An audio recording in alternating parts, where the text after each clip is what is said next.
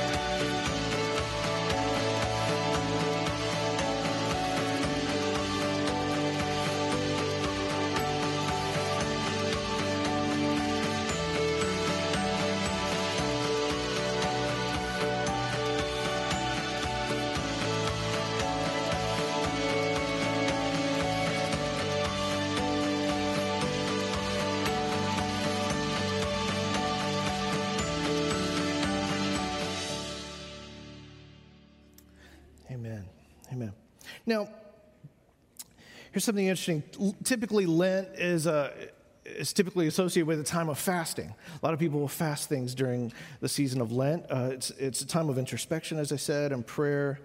But it's this idea. The idea of fasting is this idea of intentionally setting aside, creature comforts of everyday life in order to devote ourselves undistractedly toward a time of devotion and a kind of discipline of the flesh. Well, I don't know about you, but the past 12 months have been one long exercise in fasting creature comforts. There's in a world that is filled with so much despair right now and so much hopelessness.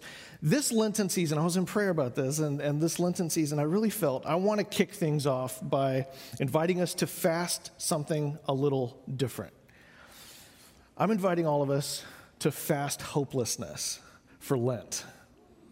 Anybody with me? Yeah. Fasting hopelessness for Lent. So that's where we're going to kind of kick things off with today. We're going to spend a couple weeks talking about this. I invite you to turn your Bibles, if you have it, turn over to 1 Kings chapter 19. That's in the Old Testament.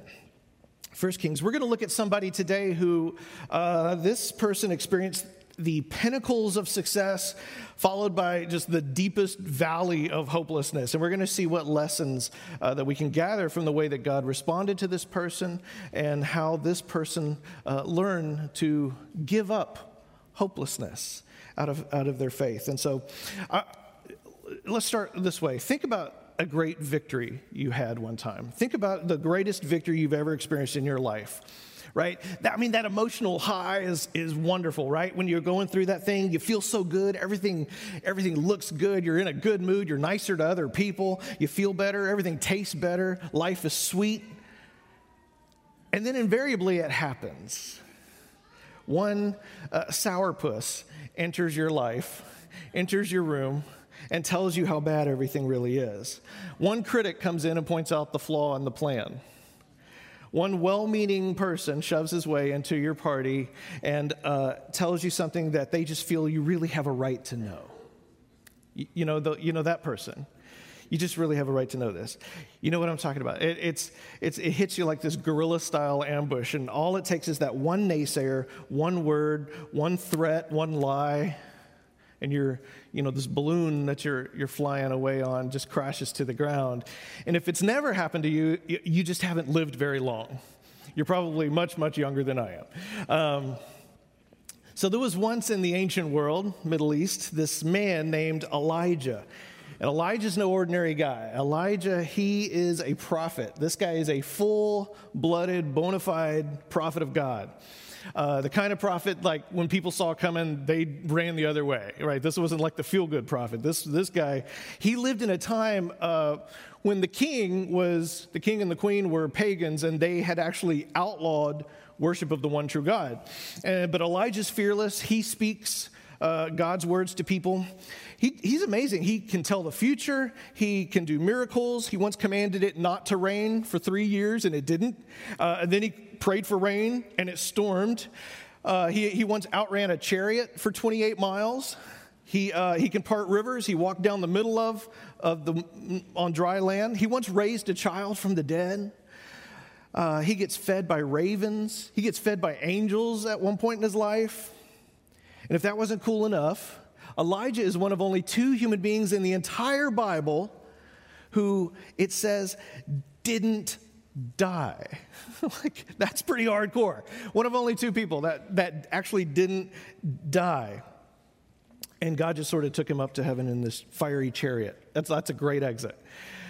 So Elijah is one of these great heroes of our faith. And so it's sort of ironic at this moment. It's one of his greatest victories here in 1 Kings. He experiences a time of just crushing self-doubt. In 1 Kings chapter 18, which we won't read, but I'll just kind of summarize, he experiences the greatest victory of his prophetic career. He challenges 450 prophets of the false god Baal, this pagan god Baal. He challenges them to a showdown. He invites them all to come to this place called Mount Carmel, which sounds buttery and delicious, by the way. They all come to this place, Mount Carmel, and Elijah says, let's build 2 altars. You build it to your god Baal, and I'll build one to my God. And we're going to put a big fat bull on top. And Elijah says, you call on the name of your God, and I'll call on the name of the Lord, the God who answers by fire. That's the one that's truly God, right? And Elijah's landed all on the line here. He's a man of great faith. The prophets of Baal, they do their thing. They build their altar. They put the bull on there. They start praying and singing. They are like whipping themselves. They're flogging themselves. They're dancing and yelling for hours and hours. And Elijah starts talking smack to them, right? He starts taunting them. He's like, shout louder. Maybe he's asleep. Maybe your God is in deep thought. He might be on the potty. He literally says that. He might be traveling. He might be taking a nap. If you yell louder, maybe he'll wake up. And of course, Baal never answers because there is no Baal. And then it's Elijah's turn. And Elijah, he does it in style. He doesn't just call down fire, which would have been impressive. He tells them first to pour about 100 gallons of water on the altar, on the wood and the rocks and the bull. And then he has them do it 2 more times just to make sure the wood is really good and soaked in.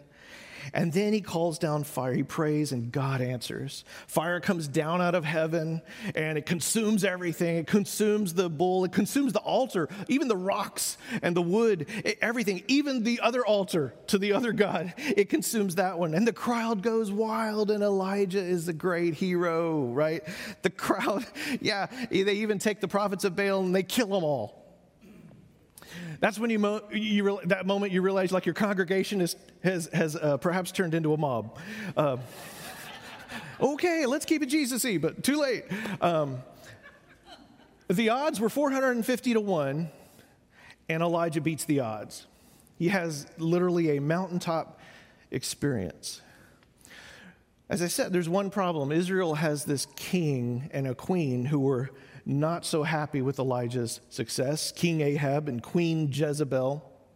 Jezebel, that name is synonymous today, with kind of like someone who is not the kind of person you want to be best friends with. Margaret Feinberg, the writer, she wrote, somebody's really bad in the Bible when nobody today names their children after them, and you don't see a whole lot of little Jezebels running around preschool. So when Queen Jezebel finds out what Elijah has done, let's look at what happens in chapter 19. Jezebel sent this message to Elijah: "May the gods strike me and even kill me, if by this time tomorrow I have not killed you just as you killed them," referring to the prophets of Baal. And it says, Elijah was afraid and fled for his life. Even though God had demonstrated an amazing, miraculous event right before this, and throughout his life he had been demonstrating miracles, constantly provided for Elijah. Elijah has here what most scholars would say is a complete nervous breakdown right here. He didn't just run out of town. It says that he ran for 40 days. That's a panic attack, right? If you ever had like an anxiety attack or panic attack, you just feel like running for 40 days. Elijah, he does it. He runs and he runs and he runs and he runs, it says, to a very special place called Mount Horeb, or it's also known by another name, Mount Sinai. Sinai. That ring any bells? This is the same Mount Sinai that the children of Israel came to hundreds of years before when they were rescued from Egypt by God. And they came to this mountain, and there they witnessed God in all of his huge, mighty power and glory. He revealed himself in the pillar of fire. He revealed himself in earthquakes and thunder. The 10 Commandments came down and all that stuff. Remember when Charlton Heston threw them down and he had to give him 10 more, and that all happened there, Mount Sinai. So this is a place filled with deep meaning and history for the Jewish people. Verse 9, there at Mount Sinai, he came to a cave where he spent the night. But the Lord said to him, "What are you doing here, Elijah?" Anybody ever wake up in the morning and just the thought of facing the day makes you just want to pull those covers right back over your face and stay in that cave for a day, 2, a week, month, something like that? That's kind of what Elijah does here. And it's like a God comes along and he just very gently pulls those covers down from his face and he asks him a question. What are you doing here, Elijah? What are you doing here? Anytime God asks a question, we should always remember he's omniscient. He knows the answer already, doesn't he? So he's asking for our benefit or for the benefit of the person so they can better understand what's going on and better understand themselves. Elijah answers, "I have zealously served the Lord God Almighty, but the people of Israel have broken their covenant with you. They've torn down your altars. They've killed every one of your prophets. I'm the only one left, and now they're trying to kill me too." Now, Elijah's not just being like whiny here. Sometimes we kind of give him a hard pass at this, but Elijah has done all the right things. He has remained true to God in the face of insanity in his nation. He has bravely spoken the truth to kings in power who were greedy and corrupt. He puts his trust in the Lord. He puts that faith on the line in a very public way where failure would have meant humiliation and death. He puts it on the line. He's done all the right things, and he's been successful. He's been obedient. But for Elijah, there's no glory. He doesn't have his own channel. There's no victory parade. There's no sense of happiness. He's tired and exhausted. He feels that all his labors are absolutely fruitless. He has been a voice in the wilderness in this nation of his, and no one is listening. So after running for more than 40 days, he just sort of vents. And I like that God just sort of lets him have kind of like a good cry. He just lets it out. At this point, Elijah, at one point, he even says, "Just kill me." He views death as a step up at this point from this thankless life.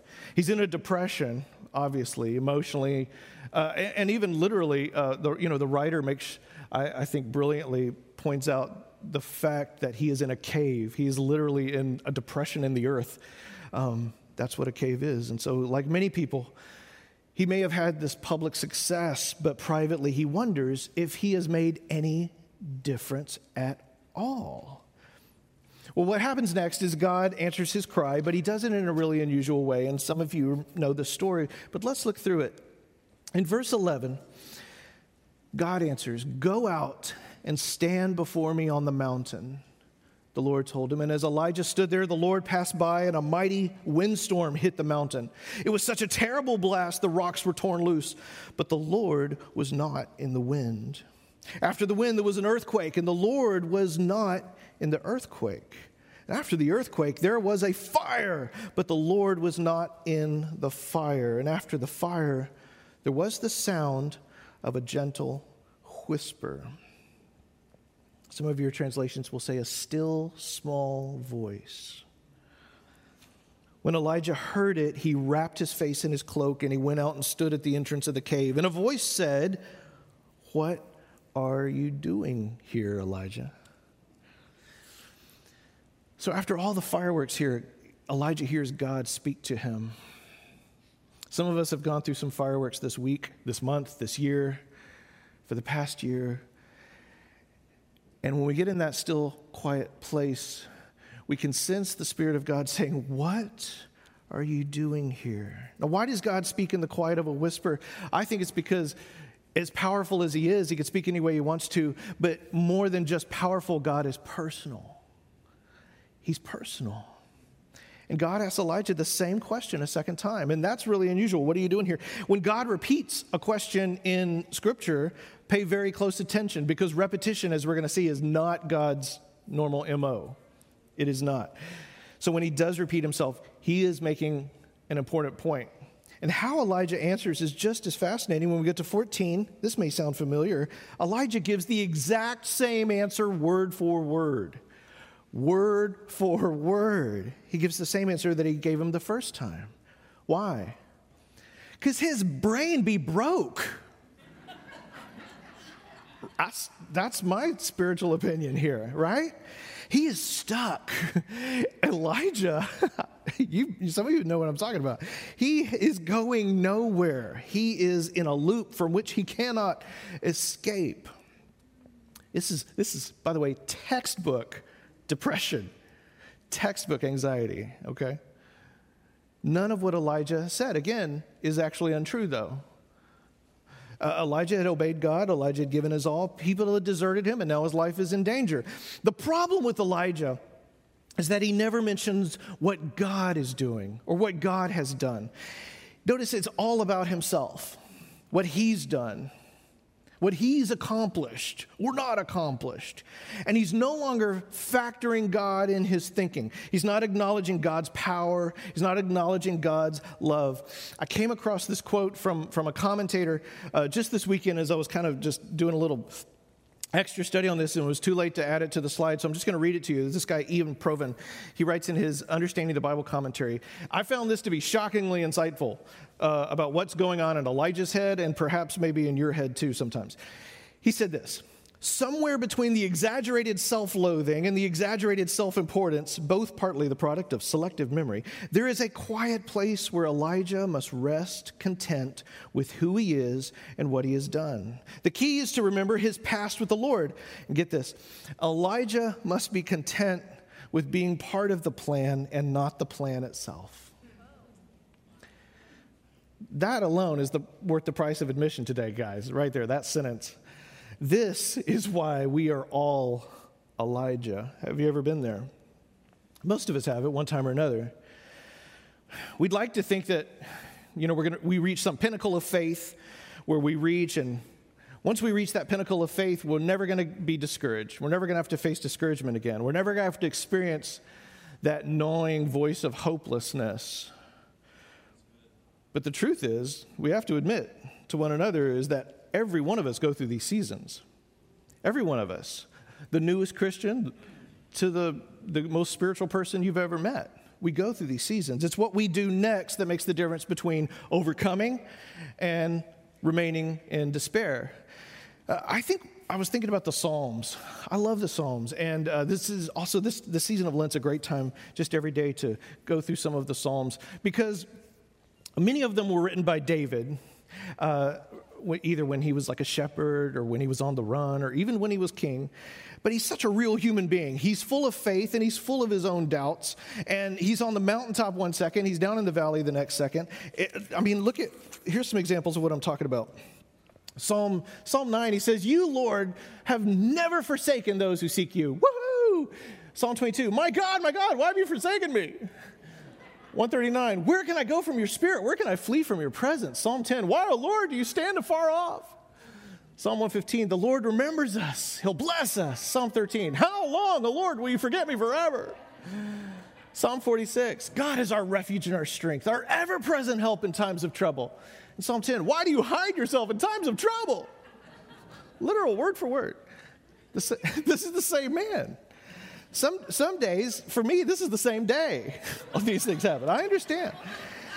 You read the Psalms and there's these wild pendulum swings, right? Between hope and hopelessness, faith and faithlessness. It's almost, it feels schizophrenic, but I think it's the human experience.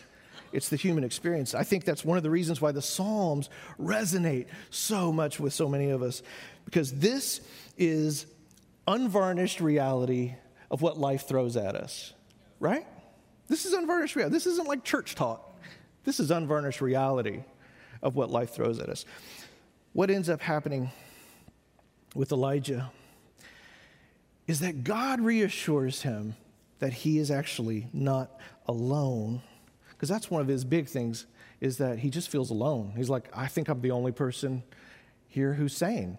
And what does he say in verse 15? The Lord told him, "Go back the same way you came. Travel to the wilderness of Damascus. When you arrive there, anoint Hazael to be king of Aram. Then anoint Jehu, son of Nimshi, to be king of Israel. And anoint Elisha, son of Shaphat, from the town of Abel, to replace you as my prophet."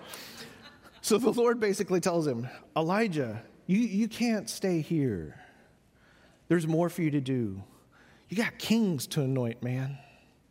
The mission continues, and you can't do any of it sitting here.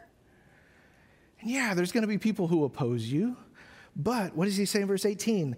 "Yet I will preserve 7,000 others in Israel who have never bowed down to Baal or kissed him."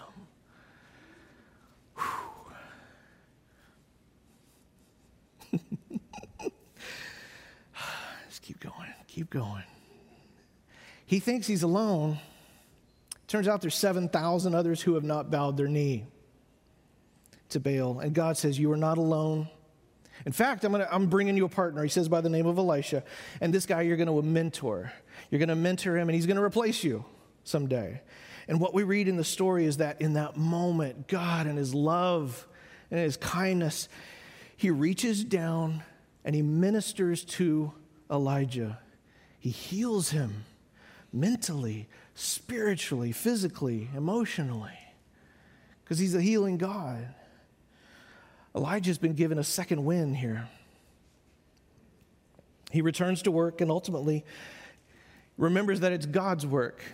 It's not his work. It's not his that he was doing. And, it's in the same way. We come together on Sunday mornings. We come together, we gather to worship, to encourage one another. We say we come here. The reason we come to church, the reason why we belong to a church and not just listen to good preaching and whatever on TV. We belong to a church because we help each other become more like Jesus. That's why we're part of a body. We are called to help each other become more like Jesus. And we come to church to be renewed and to be reminded of what's important in life. We come to be reminded of what really matters. What really matters. And then we leave here and we return to our lives, but we remember that ultimately our lives belong to the Lord's. That's priceless. Now, here's what's fascinating to me here. Notice how God does not respond to Elijah. I love this. God does not begin by addressing Elijah's spiritual problems. Like we would think he would. He's God. He's going to keep it religious. No. A few verses earlier, God restores Elijah physically with food, with water, with sleep, right? He turns the power on at home. Elijah has been running on adrenaline, pure adrenaline here. And he is strung out. So what's God's answer? We learn that God sends an angel to him with something to eat. He had Elijah take a nap. He takes a nap. Sometimes we simply need to give our attention to a few practical matters, right? Get some rest, feeding ourselves properly, taking care of ourselves, exercising, take care of ourselves. The second thing, God does not chastise Elijah for being afraid, for being weak, for being immature. What does God do? He chooses to emphasize his mission, his ability and his strength, rather than focus on his failure. God doesn't come in and remind Elijah, yeah, you're right, you were kind of a loser. No, he builds him up. And the third thing, God does not compare Elijah to any other prophets who were, the prophets who were getting it done. He's like, he doesn't come in and go, Elijah, look, my other guy, Dave, he's not belly aching like this. No, God reassures Elijah of his great purpose. Why? Because God is intensely personal. He's nothing if not personal. He knows exactly what Elijah's going through. He knows exactly what he needs to be healed. And there's this sense in this story, if you look at the words of God and what he does, God is very patient, he's very loving, but he's also very firm, isn't he? He's not real gushy here. There's not a whole lot of gushy words from God, but there is a clear demonstration of his reassurance that Elijah's not alone. It's exactly what Elijah needed. God is so awesome, isn't he? Oh, man. When this great prophet found himself a broken, exhausted, lonely man, thinking everything was over, God let him rest. He fed him. He listened to his heartache. And then when he had his head back on straight, he puts him back in the game. One of the things I want to point out that I love about this story is the reminder of how important it is to slow down and listen, to have a relationship with God. After all the earthquakes and the thunder and the fire, the voice of God is compared to a gentle whisper or a still small voice in some of your Bibles. The literal translation is a very strange Hebrew phrase. The phrase actually is the sound of sheer silence. God speaks in sheer silence. I mean, how mind-boggling is that? And believe me, this goes against type for this day and age for the way God's talked to people. It was always in thunder and this kind of stuff. For this God to speak in the silence is hard for us to comprehend. I think that's why some translations use gentle breeze or the sound of a whisper, because it almost doesn't make sense. He spoke in silence. God is present. He's present in our silence. He's present. Now, here's the problem. Some of you are like all cool with that and you're all enlightened, but how many of us are completely bat crazy scared of silence? I personally know a number of you who are like me, and you start twitching after about 45 seconds of silence. If I just said, let's be quiet for a minute, you'd last about 20 seconds, right? Before you're like, this is weird, because noise is addictive. It is. It's difficult for some of us to be without it. The Psalms say, be still and know that I am God. Be still and know that I am God. We say we want God to speak to us. Every single one of us, don't we? Say, like, how do I hear the voice of God? I've been praying all the time. I keep asking. I'm trying to hear the voice of God. But are we ever slowing down enough to tune in? I remember there was a time last year, right at the kind of the height of all of this stuff. I was just, there was such a hurricane of voices and noise in the world, and I needed to hear from the Lord. I literally got to take a couple of days and go out into the middle of the woods to a cabin, just where there is no noise. And it was amazing. It was amazing how that very physical place of silence allowed me to hear from the Lord, allowed me to even pray in a way that I found that I had trouble praying anywhere else. It's a beautiful thing, but we might ask it this way. Does your schedule, does your time, your life look like that of a person who really wants to hear God's voice? Because if we say we want God to speak to us, but we're never listening, if someone just observed your day and they watched you, would they come to the conclusion that you're desperate to hear God's voice or that you're just too busy to listen? I'm talking to myself too. This is all of us, right? So Elijah witnessed fire fall from the sky, and that was an amazing miracle right there at that altar when he saw that. But that one-time event, that actually isn't an accurate picture of daily life with God. I think that's important for us to remind ourselves of, because sometimes we read these amazing stories, the awesome miracle of the fire coming down, and so that's what we pray for. God, give me a fire falling from heaven experience. But that's not actually an everyday experience. It didn't fall every day in Elijah's life, right? That was a special event. And so experiencing a relationship with God turns out to be a lot more like waiting on the whisper than calling down fire. It's a lot more like waiting on the whisper. Psalm 27 says, "Wait on the Lord, be of good courage, and he shall strengthen your heart." Where does the strengthening come? The waiting. The waiting. Waiting on the whisper. One last point I want to make today. I think this is something important that God is showing Elijah in this encounter. I mentioned earlier that God ran to the mountain of God, Horeb or Sinai, famous mountain. I don't think that was by accident. Elijah knew where he was going. You see, I believe that Elijah, what he wanted deep in his core was for God to show up in the way that he had before. He wanted God to repeat himself with those signs and wonders, to recapture something that he had once felt. And he arrives there at the mountain, and God says, he's not just saying, "What are you doing here?" I think God is saying, "What are you doing here on this mountain? Why are you here where I led the people of Israel many years ago? Why are you looking for me in the earthquake, just like the Exodus story?" And Elijah's hiding for sure, but he's also thinking he can recapture something like it was in the old days. And I think it's interesting that God does something really cool. He does all the big signs. He does it. The earthquake and the wind and the fire, just to show that he can do all that like he did hundreds of years before for Moses and the Israelites. But then he teaches Elijah that is not where the voice of God is today. God's saying, "I can do all this, but it's not the point. Those wonders are not the point.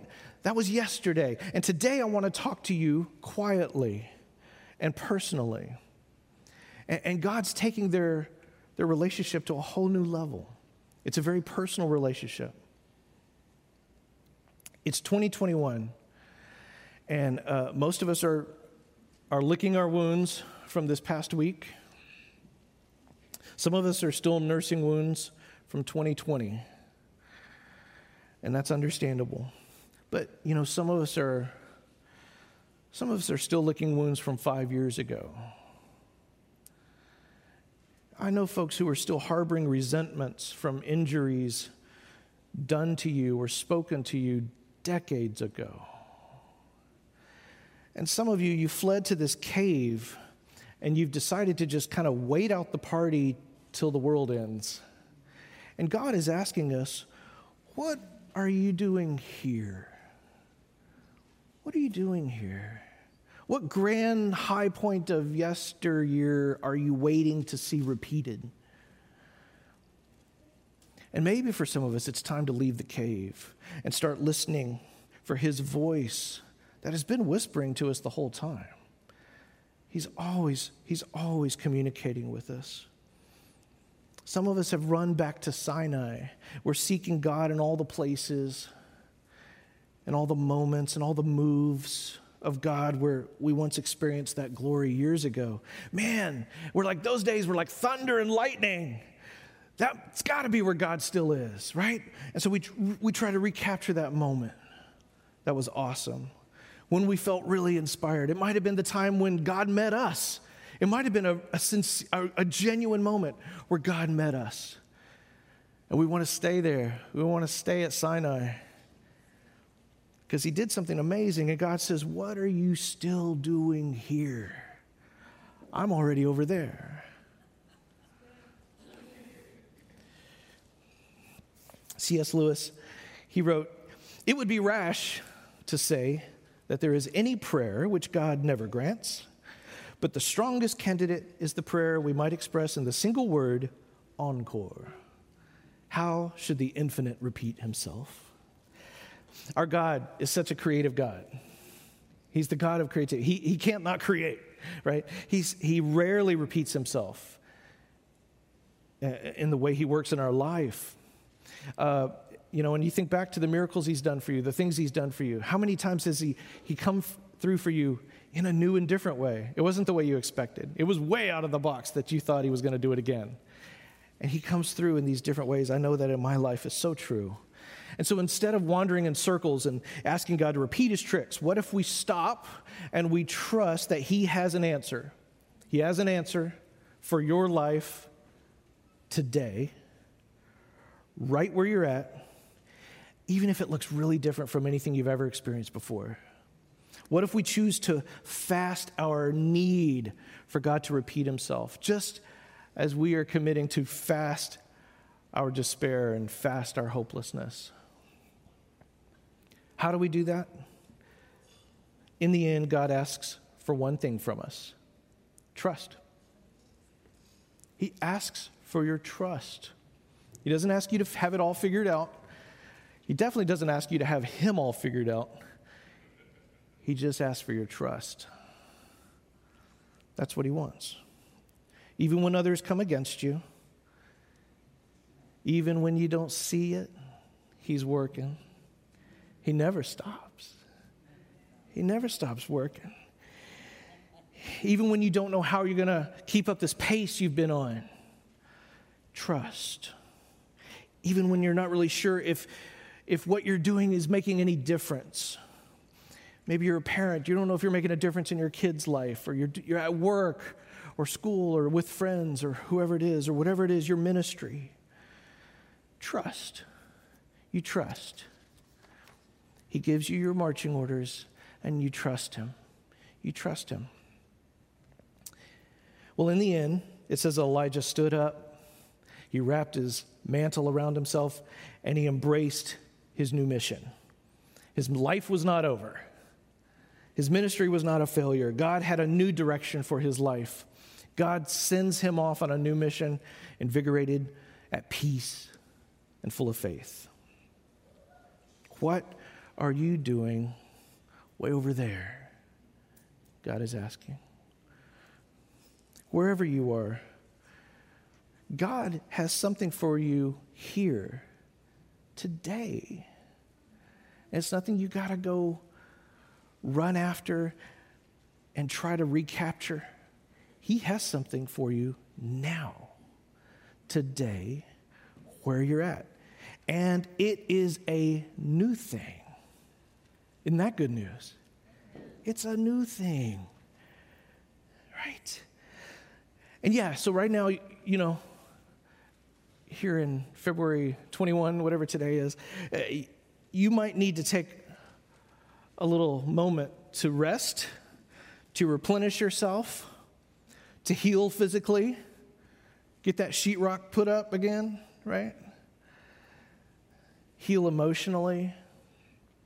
But pretty soon it's going to be time for you to walk out of the cave. It's going to be time to walk out of the cave, to leave that comfortable place where the miracles happened hundreds of years ago and trust in him to complete that fresh work that he's starting in you today. Amen? Today, we're going to take communion together. And hopefully you've got communion elements in front of you. Let me see. Let me come right over here and grab this one right here. Oh, if you don't have communion elements? If you didn't grab one when you come in, there's some on this little table right here. Mr. Wayne is right in the back here. If anybody needs some, you can raise your hand. I'll get one to you. All right, we're going to do this. If you're at home, we want you to partake of this with us. Just grab some Wonder Bread and some juice or whatever you got. There's not an extra special power in the grape. And if you have this, the juice just pulls out. You can be taking that off. Let's just hold it for a second. I'm going to pray for us. And then we'll take it together.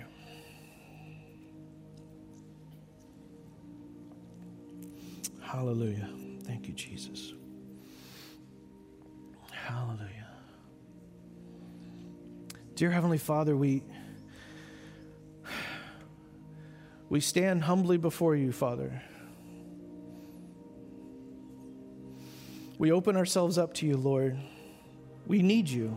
Lord, we are desperate creatures. We are desperate without you.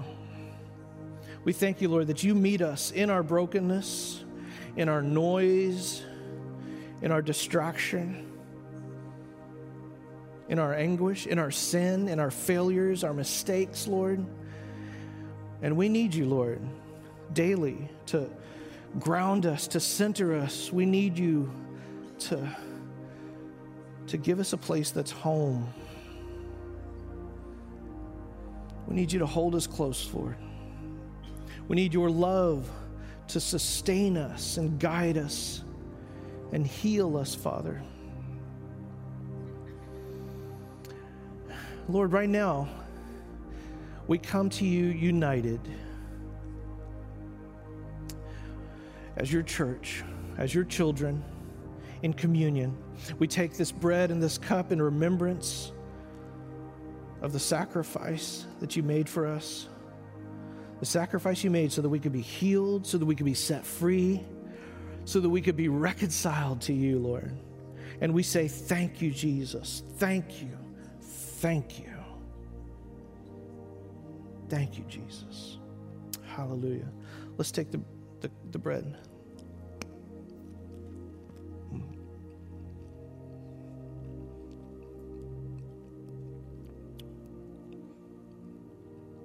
The body of Christ given for you.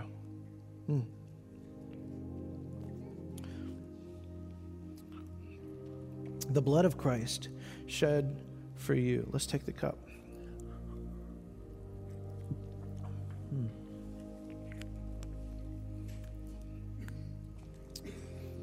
Lord, we want to be in tune with you. We want to be fully connected. We want to be dialed in, Lord God. We don't want to be scattered and depressed. And so we need you. It's our confession, Lord God. You said that when we are weak, you are strong. We fully acknowledge our desperation and our weakness without you. We need your strength to make us strong. We thank you, Lord God, for healing in our hearts, replenishing in our souls, setting us back on the road so that we can do what you've given us to do for your kingdom, for your name's sake. In the mighty name of Jesus, all the people said, amen, amen, amen. Hey, will you stand to your feet and let me bless you today? My friends, may the Lord bless you and keep you. May he make his face to shine upon you and be gracious to you. May the Lord turn his favor to you and grant you peace in this day we're living in. Grace and peace. Grace and peace. Thank you. Bye-bye.